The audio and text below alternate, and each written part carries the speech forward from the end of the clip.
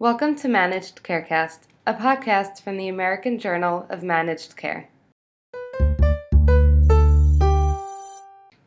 This is Jamie Rosenberg, Assistant Editor for the American Journal of Managed Care.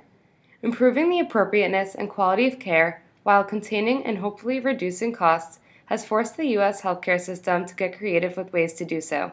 In recent years, accountable care organizations, also known as ACOs, have emerged as an effective way to do so, and the movement will likely continue to grow over the coming years. During this podcast, we'll be speaking with several experts about ACOs and how they can help both patients and cost savings.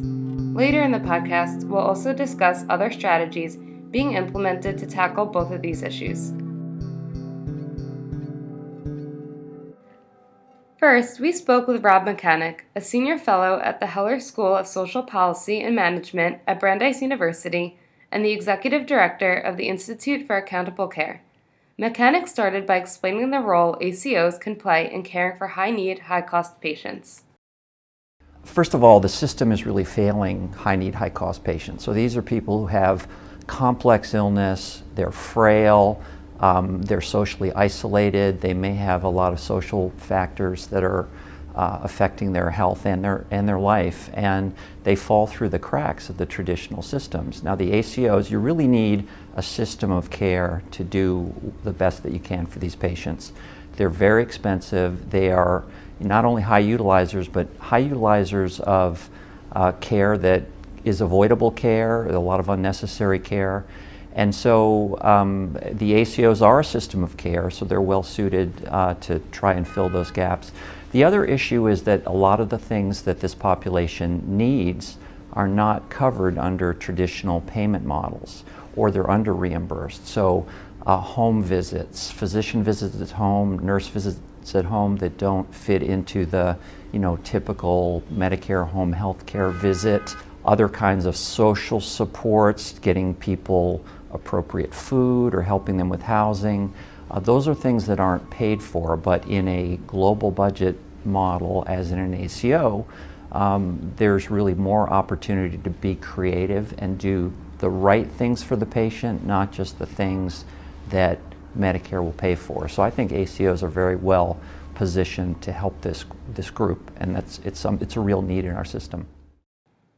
Mechanic also explained how ACOs compare with other payment models when it comes to both improving care and reducing costs. So ACOs, first of all, just starting out with the Medicare program, if you look at all the different payment models in the Medicare program, the ACO program is by far the largest of any of them. We have bundles and patient-centered medical home and other things. ACOs in the traditional Medicare program now cover about 30% of all of the beneficiaries that are eligible. So this is by far the largest program. There's been a narrative, and coming from the administration, that ACOs haven't saved money, and that's just not true. So it turns out that the way the program is measured is there's a budget target called a benchmark, and if ACOs spending is below that benchmark, they get a shared savings payment. But the benchmarks, and it's well documented in the research community, systematically underrepresent what the savings are. It's not the way. So when CMS does formal evaluations, they don't look at benchmarks. What they do is is standard research method called a counterfactual, where you compare change in spending for the patients who are attributed to the ACO to a matched cohort, geographically and clinically matched cohort. It's called a difference in differences model. So when you look at that, for example, according to the benchmark method, historically 2013 to 2015, CMS measures savings as $960 million, but with a differences in differences approach, and there's been a recent study by Harvard published in the New England Journal, savings were $1.6 billion, and a study commissioned by NACOS found, by Dobson DaVanzo, found $1.8 billion in savings. When you look at the net savings to the government, so now you subtract out payments, shared savings payments made to the ACOs, CMS would say in that period, ACOs cost the program $340 million. But the Harvard study would tell you that the program saved $360 million, and the Dobson-DaVanzo study says it actually saved about $550 million. So ACOs have saved money. Going forward, it's interesting because there has been a rash of new evaluations released. And so if we run through the CMS contractor independent evaluations, Pioneer ACOs saved the program money. Next generation ACOs saved the program money. Bundled payment for care improvement after 4 years, no savings with the exception of joint replacement bundles and congestive heart failure admission bundles. CPC Plus doesn't have an evaluation, but its predecessor, the Comprehensive Primary Care Program, saved money, but not enough to offset the payments, extra payments that the Medicare program made. So the track record so far is ACOs look pretty good compared with the alternatives. As mentioned before, Mechanic serves as the executive director of the Institute for Accountable Care, which seeks to build an evidence base on the impact of accountable care delivery strategies. Mechanic offered more detail on the Institute and its purpose. The Institute for Accountable Care was started about a year ago. It was originally founded by NACOS, but it's a separate organization. We're an independent 501c3 research institute. We have a separate board. And our mission is really to improve the evidence base for accountable care models, not just ACOs, but accountable care writ large. One of the reasons I was excited to join the Institute is, first of all, through NACOS, we have a massive Medicare claims database, which is a great research database where we can ask a lot of questions. And we don't want to just ask the question, are ACOs saving money or not? We really want to understand which ACOs are successful, why are they successful? More specifically, what are they doing that is working and what are they doing that isn't working? So what we want to do is help document what really are the best practices in accountable care, both make that available to the broader community, to the policy community. But the other piece of what we're doing is working closely with ACOs to try to implement some of these models. So I'll just give an example. We have a grant from 3 foundations, the SCAN Foundation, the Commonwealth Fund, and the Robert Wood Johnson Foundation. And it is to establish a program, I'll call it a demonstration program. It's really an implementation program where we'll identify some specific initiatives to improve the care for high need, high cost individuals in ACOs. So we have an advisory group of ACOs. We've been working on developing both a series of interventions and an implementation plan. We expect to, in early 2019, go forward. One stream is looking at non-medical in-home visits, community health workers and paramedics that will help with try to close gaps on social determinants of care and to try to create a better connection between patients who may be socially and physically isolated back to their healthcare teams. The second model is more of a, I'll call it an extensivist program. And there are a lot of flavors of these. People probably think of the CareMore model, where you take people with very complex medical conditions and you have a multidisciplinary team, either in a separate clinic or a clinic inside a clinic. You identify really the most complicated, sickest patients, and you shower them with love and care. You go into their house, you have a dietitian, a pharmacist, nurse practitioners, a physician, and you really try to manage the most serious patients over a period of time, get them stable, and eventually get them back to their primary care provider. It's a really promising model. It's hard to do if you don't have some kind of a global budget model in place, because again, some but not all the services are billable. But we think this is really a direction the healthcare system needs to go in terms of caring for these really vulnerable people. And so we're excited. We're going to develop a lot of outside partnerships with universities and research institutes, because we do have rich data and we do have great relationships with ACOs that are trying to do this work. So we're really excited about the future of the Institute and the kind of work we're going to do.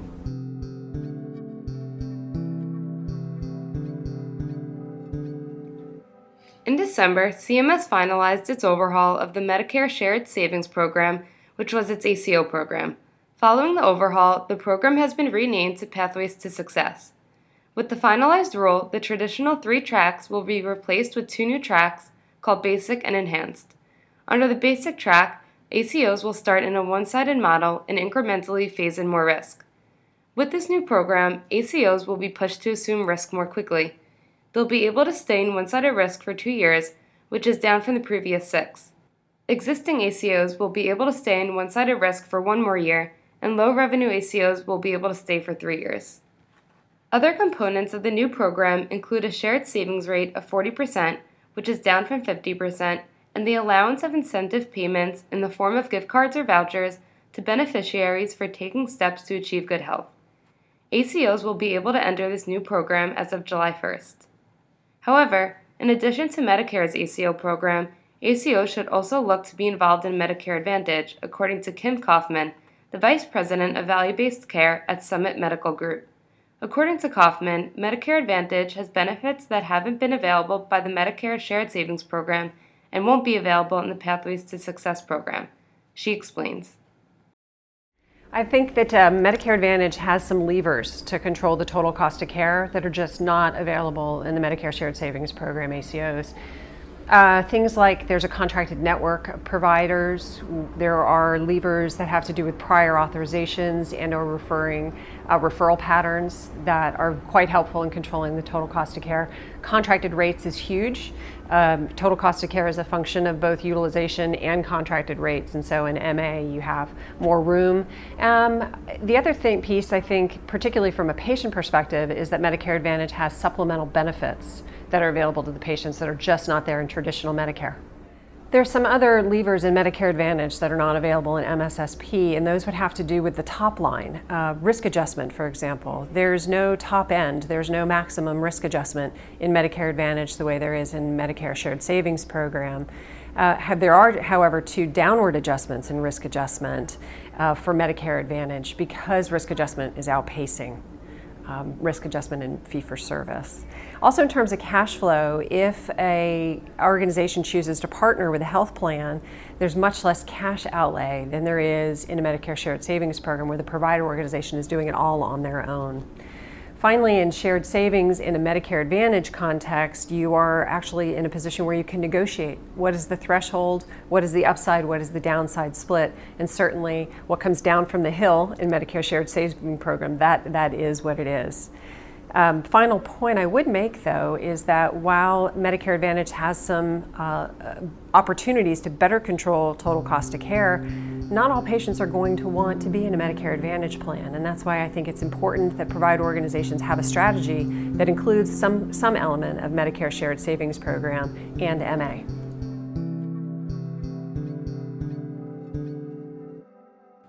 Outside of CMS, ACOs have gained popularity among commercial payers. Scott Hewitt, the Vice President of Payment Strategy and Innovation at United Healthcare, offered insight into the success his company has seen with their Nexus ACO. The biggest success factor that we've seen with our Nexus product is the engagement and satisfaction of the members that have selected that product. They really feel that their providers care about them. They're seeing a more coordinated level of care. And I think that's the biggest selling point for this product. Besides the price points for the employer, it's the results that the members are seeing. Hewitt also discussed the growing interest in ACOs among commercial payers. From my perspective, the reason interest is growing in ACOs is because patients are looking for somebody to help coordinate their care. I know, as a personal example, my wife several years ago was diagnosed with breast cancer, and she had to coordinate care, or we had to coordinate the care between the general surgeon who removed the lump, between the plastic surgeon, between her oncologist. It was us serving as that go-between for all these different providers, making sure that tests were done, making sure that results got from one physician to another. Whereas with an ACO, if that ACO is truly performing at its optimal capabilities, they're going to coordinate that care for the member. They're going to make the member feel supported, which I think employers are looking for when employers are trying to decide where do we want our members to get their care, where do we want our members to experience care. They're coming to payers like UnitedHealthcare asking for products that offer just such a experience. Moving on to other ways of controlling costs, Hewitt explained how the industry is moving toward implementing more bundled payments. UnitedHealthcare, like CMS, like other payers, are certainly moving down the direction of bundled payments. I think that there was, as an industry, there's always been interest in it. We've focused on some of the more higher cost items like transplants. Transplants have been paid by bundled payments or via bundled payments for over 25 years. Now looking at other modalities, can other modalities fit under a bundled payment arrangement? At UnitedHealthcare, we are piloting several new initiatives, new modalities with bundled payments. We're working on some cardiac procedures, some ortho procedures, some GI procedures, maternity care, so more than just the delivery itself, looking at a more global pregnancy and then some post-delivery time. And the early results in these is phenomenal in terms of cost savings. And it's the reason for the savings is a better coordinated care. For example, if you're a surgeon, orthopedic surgeon, you're going to get paid the same today in a fee-for-service environment, whether you do something at a hospital inpatient, hospital outpatient, or a freestanding ambulatory surgery center. You're going to get the same reimbursement. Now, obviously, a hospital inpatient, doing a procedure in the hospital and they're being admitted is going to cost the payer a whole lot more. It's going to cost the member a whole lot more. But if that surgeon can move let's just say a knee replacement from the facility to a freestanding surgery center, there's a lot of dollar savings there. If we share those dollars with the surgeon, now they've got a reason to move the appropriate cases into the appropriate setting. Taking it beyond just the location of that service, what are some follow-up visits? Did the surgeon not necessarily care as much about rehab or skilled nursing, but now that they have some more vested interest in it, they might ensure that the member's going to the best skilled nursing facility or getting to the top physical therapist in their region, leading to better experiences and better outcomes. Drawing on UnitedHealthcare's experiences, Hewitt also discussed how value-based contracts have been improving. One of the things that we've been doing, and as I'm sure most payers are, is tracking what is our evolution in terms of movement to value-based contracting. In 2012, when UnitedHealthcare first started tracking this information, we had roughly $12 billion in spend tied to value-based contracts. Now, 5 years later, 6 years later, we have almost $70 billion tied to value-based contracts. And not only do we have more dollars tied to value-based contracts, we're seeing the evolution move from a preponderance of performance-based contracts, so metric-specific programs, to more programs that are focused on bundled payments and population health. So I think that the community, the provider community, the entire healthcare landscape is changing to the point where we are seeing the benefits of these programs. Certainly with the actions that CMS is taking, actions that UnitedHealthcare is taking, actions that employers and states are asking of UnitedHealthcare to undertake. This is the direction that people want to move, and it's the direction that people should be moving. I mean, there's no other industry where we simply increase reimbursement to somebody. You and I as employees don't just automatically get a rate increase, or our salaries doesn't go up on an annual basis if we're not performing at a higher level, right, as an example. We need to bring in more components where we look at the cost and quality of healthcare and how is it being delivered, how is it being received by the members, isn't it making a difference? So I understand the question in terms of providers saying, I've got all these different programs, all these different metrics that I'm being asked to look at. Is it actually resulting in a benefit for the end consumer? And I would think that I know that the data at UnitedHealthcare shows that it is. Finishing up our conversation, Hewitt ends it off with physician interest in participating in value-based contracts and skepticism surrounding them. A plethora of information or data points that we can look at, whether it's reduced inpatient days, reduced ER use, increased PCP visits, lower specialty visits per thousand. But it's more than just utilization metrics, it's also quality metrics. And when we look at our quality metrics, we're seeing our providers that are in a VBC arrangement, so value-based contracting arrangement, so it doesn't necessarily need to be an ACO, but that they're focused on and improving the care that members are receiving. So it might be lowering C-section rates, it might be focused on appropriate use of lab services, it might be prescription drug use or generic drug use, tier 1 drug use. There's lots of different measures that we look at United Healthcare, and while not every provider is successful in these arrangements, if I look at my entire book of business, I am seeing the shift in the right direction.